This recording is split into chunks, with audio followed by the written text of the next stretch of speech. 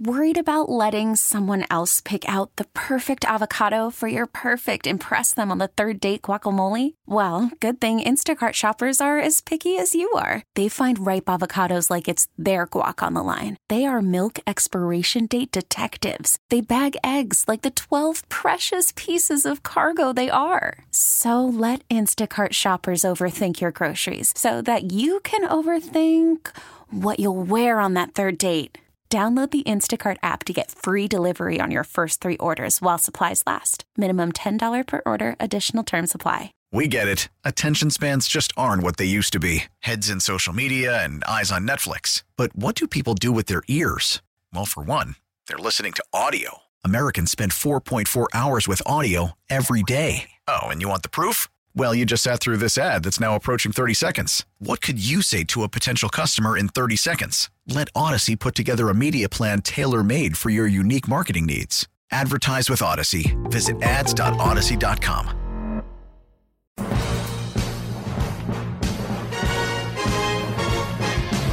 All right, welcome back here on a Friday. Time for Mike Florio from Pro Football Talk, who joins us every Friday for about 25 years now. No, not that long, but a long time. Mike, good morning. How you doing? Hey, Joe, it's closer to 25 than 5. Yes, it Much is. closer to 25 than 5.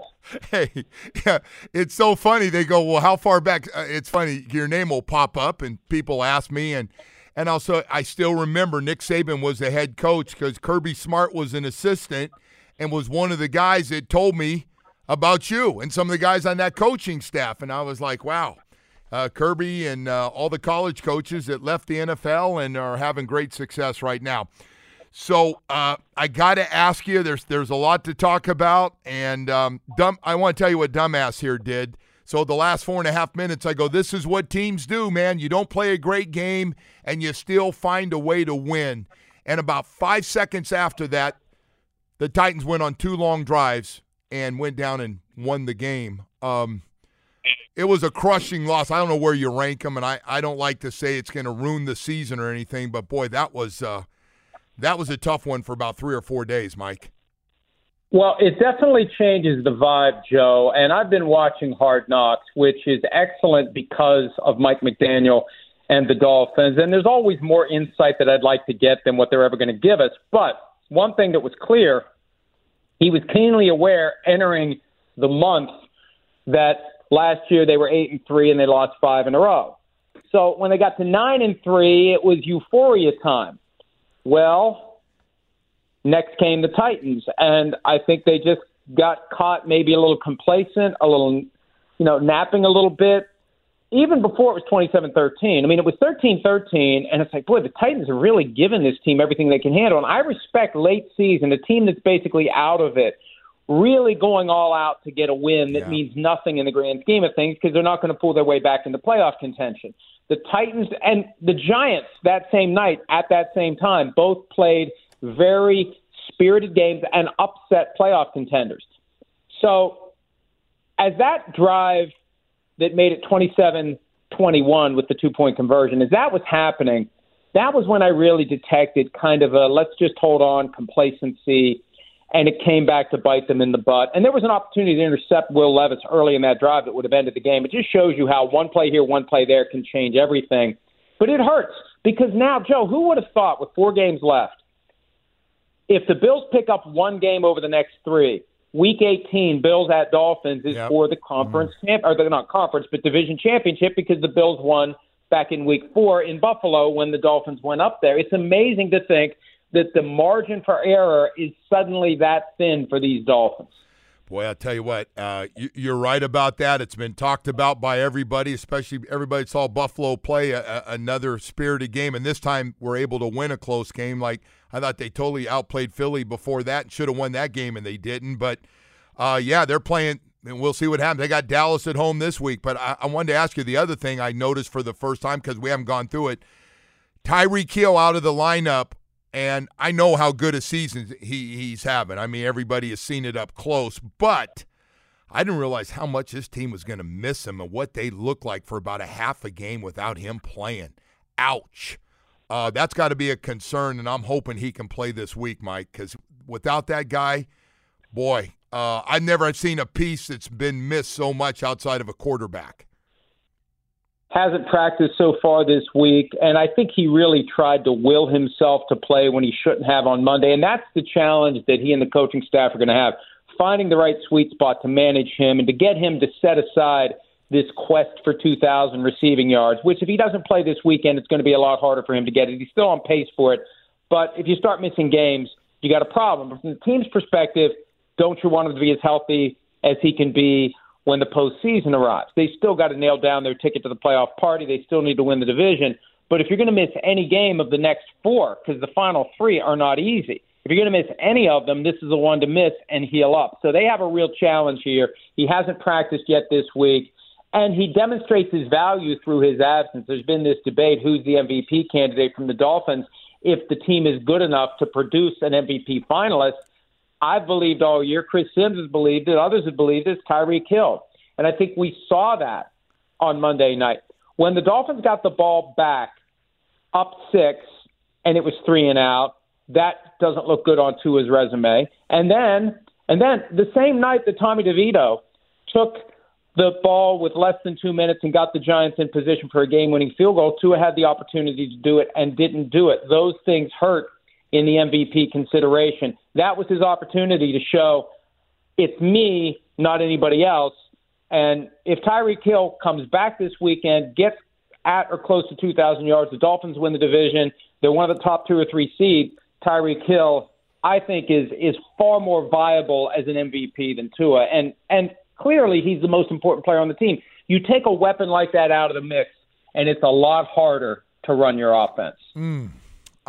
So there's a bunch of other news out there as well. This Kadarius Toney offsides call, I thought it was interesting. Everybody had an opinion on it. No, it's close enough. You didn't have to call. And others are going, this guy's friggin', look at this picture. He's way off. And how come you didn't ask the official if you were lined up like most guys do? Roger Goodell really does he do that a lot where he kind of, hey, no, our guys got it right on that one, okay? Can we hear everybody say we got it right? He really made it a point to kind of back the officials on that one.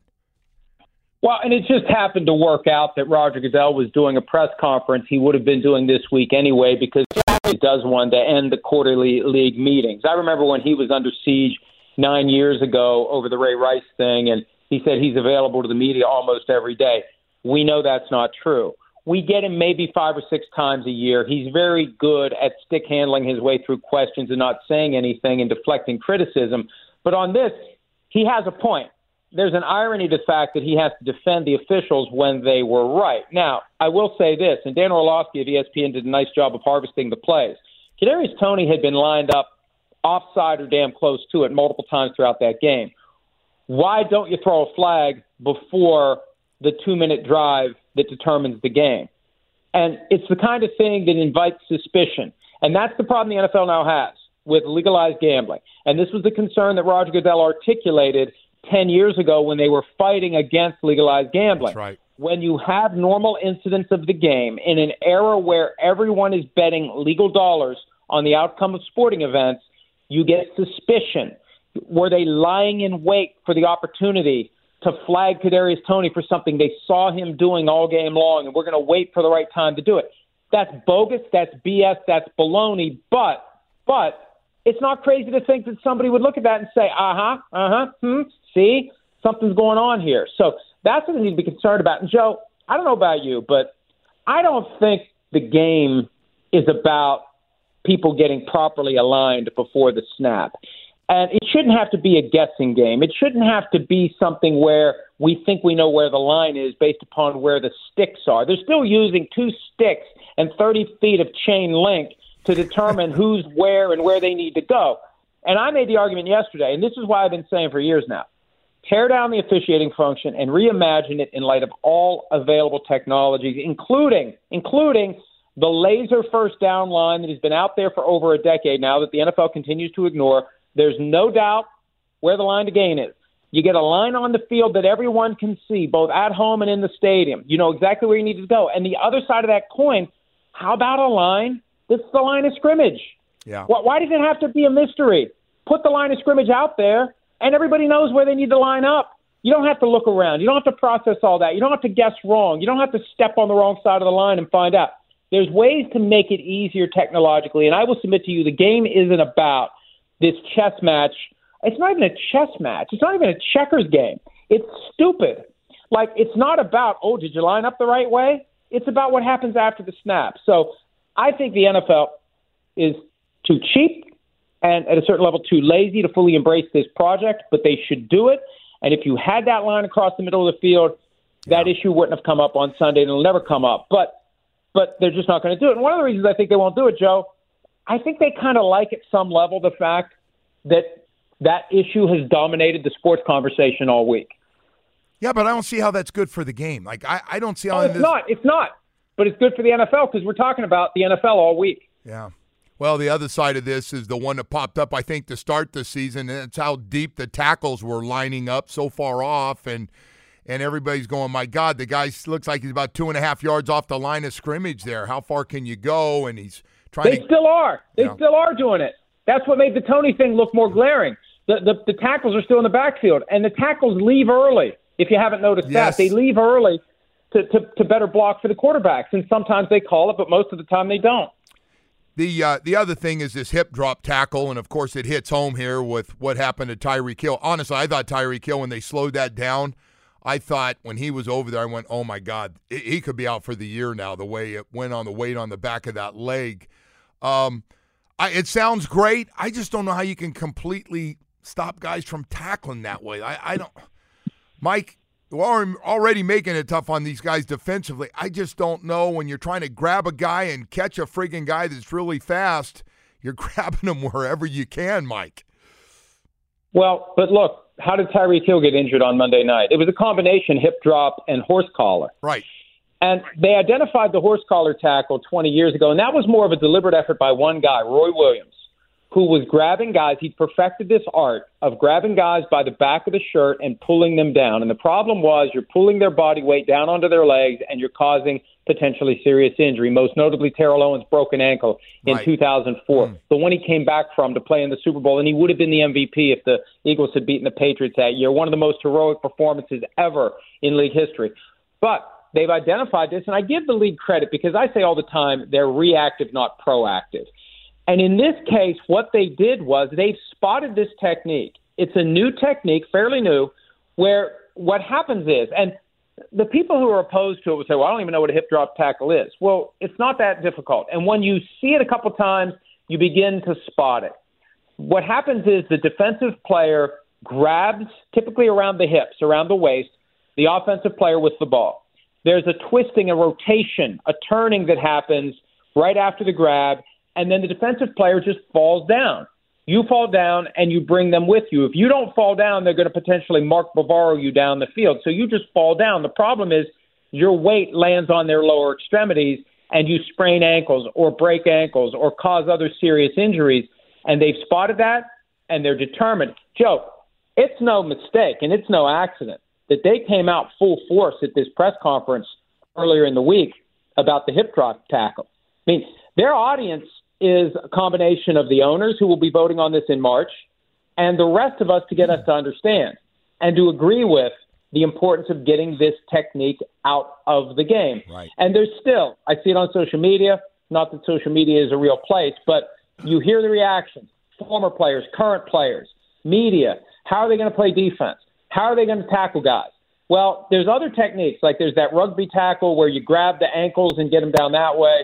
This is something that has a specific risk because you're putting body weight on top of lower extremities. It's a fairly new technique, and they are looking to get it out of the game, and they're determined to get it out of the game. And when the commissioner comes out and says it needs to go, I guarantee you, if he has to twist arms behind the scenes, he will. He wanted Thursday night flexing. He twisted enough arms until he got it. If he wants hip drop tackle out of the game, he will twist enough arms to get 24 votes from the owners to get rid of it. He's been good at that. There's no question. And he knows exactly which owners to go to. I totally agree with you on that one. So Cam Newton, the podcast, we talked about this earlier in the week about the game manager. And it's funny. So a lot of people here are blasting Cam Newton. A lot of people don't like Cam Newton. I'm like, listen, he was an MVP, had some good years. But the game manager and the system quarterback, and then naming Purdy and Dak and Tua, it's always an interesting one because it's about the system you're in, which nobody should have to apologize if they happen to be in a system that's quarterback friendly or also has a lot of talent around it like we see down here. I just don't know if it's fair to say, well, these guys will never be in my mind. They're just game managers because they still do make a lot of really good throws. How do you look at it, Mike? Well, Joe, I think the first step here is to make sure that everyone agrees on what these terms mean. Game manager, in my mind, is guy that you count on to not screw it up, that you have enough around him that, hey, quarterback, if you just don't screw it up, we'll be okay. But if you screw it up, we have a problem. That's a pejorative. That's an insult. And to attach that to Tua, Dak, and Purdy is not fair. Now, he also threw Jared Goff in there, and I'd say of the four, Goff is the closest to a just don't screw it up guy. I would say that he's the closest of the four to a game manager. System quarterback, in my mind, is not an insult. System quarterback means there's a system that works, and this guy runs it. And look at all the different frogs that Kyle Shanahan has kissed since he became the head coach of the 49ers in 2017 to try to find a system quarterback who will run his system to perfection. He found one in Brock Purdy, and Purdy runs it to perfection, just like Joe Montana ran the Bill Walsh West Coast offense to perfection. Right. You're a system quarterback, and you're running the system perfectly well. I think what Newton is trying to separate is the guys who will run a system well from that very small handful of guys who, when the play that gets called goes sideways, can make chicken salad with their legs, with their arm, with their brains, with their instincts. And that group consists of Patrick Mahomes, Josh Allen, and that's it right now. Maybe a little Russ Wilson. The resurrected Russ Wilson can do it too. And Cam Newton, I think, would put himself in that category. But Joe, we got to be realistic. This is coming from the perspective of a guy who is understandably bitter because there have been more than 50 starting quarterbacks in the NFL this year, and his phone hasn't rang a single time. Yeah, and by the way, I said all those same things. The West Coast, Joe Montana, to here's the guy that's pissed off that he's not getting any calls because nobody thinks he's going to accept the backup role real well and his style of play. So finally, I leave you with this one. I don't usually go around saying, Coach, Brandon Staley's done. I mean, last night, that was it, right? If there's a slam dunk on a guy that's going to get fired, what his team and the way they played last night, he's done, isn't he? Is that it, Mike? I think so, Joe. Look, we saw two teams with an identical record, arch rivals, the Holy Roller teams, two teams that were joined arm in arm to try to build a stadium together 10 years ago, and the Raiders got jilted, and the Chargers jumped in bed with the Rams. I mean, there's all sorts of reasons for these two teams to have acrimony and hard feelings and play hard when they face each other. And the Chargers just didn't seem to care. They just didn't seem to care. When you watch various plays from that game, you see that there are guys that weren't really trying, and that's an indictment of the head coach. If you quit on your team, if you quit on each other, if you quit on your coach, the coach is the one who's got to press the button to get the team in the right state of mind to go out there and play each and every game. And I think too many guys on the Chargers were thinking, our quarterback's gone, the season's over, let me just get through these last 4 weeks healthy. I really don't care about this game. I just want this season to be over with. And the coach's job is to counter that mindset and eradicate it. The question for me now is, does Dean Spanos fire him today, or does he let him finish the season? Yeah. And if he doesn't fire him after the season, then there's no hope for the Chargers. I thought they were going to fire him after the playoff collapse against the Jaguars. I thought he was done then. I was stunned that he was back for last year because I think guys like Sean Payton and Jim Harbaugh would have been very interested. Now, you've got a huge magnet in Justin Herbert for a good coach to come in, but now you've complicated things because whoever takes that job is going to have to clean up the mess that was made last night, because I guarantee you, Joe, there's going to be guys in that locker room who are giving the side eye to the guys who quit. And those guys who quit and the guys who didn't are going to be on the team next year. The new coach is going to have to undo that damage. Well, you brought up a great point, like the Tennessee effort, the way they played the Jets in the second half. There are a lot of teams that put it out there, man, and could have easily started looking closer to that vacation time at the end of this regular season, and they didn't. Hey, Mike, thank you, man. Really appreciate you coming on this morning. Thanks, Joe. Appreciate you, buddy. Baseball is back, and so is MLB.tv. Watch every out-of-market regular season game on your favorite streaming devices, anywhere, anytime, all season long. Follow the action live or on demand. Track 4 games at once with multi-view mode and catch up with in-game highlights. Plus, original programs, minor league broadcasts, and local pre- and post-game shows. Go to MLB.tv to start your free trial today. Blackout and other restrictions apply. Major League Baseball trademarks used with permission.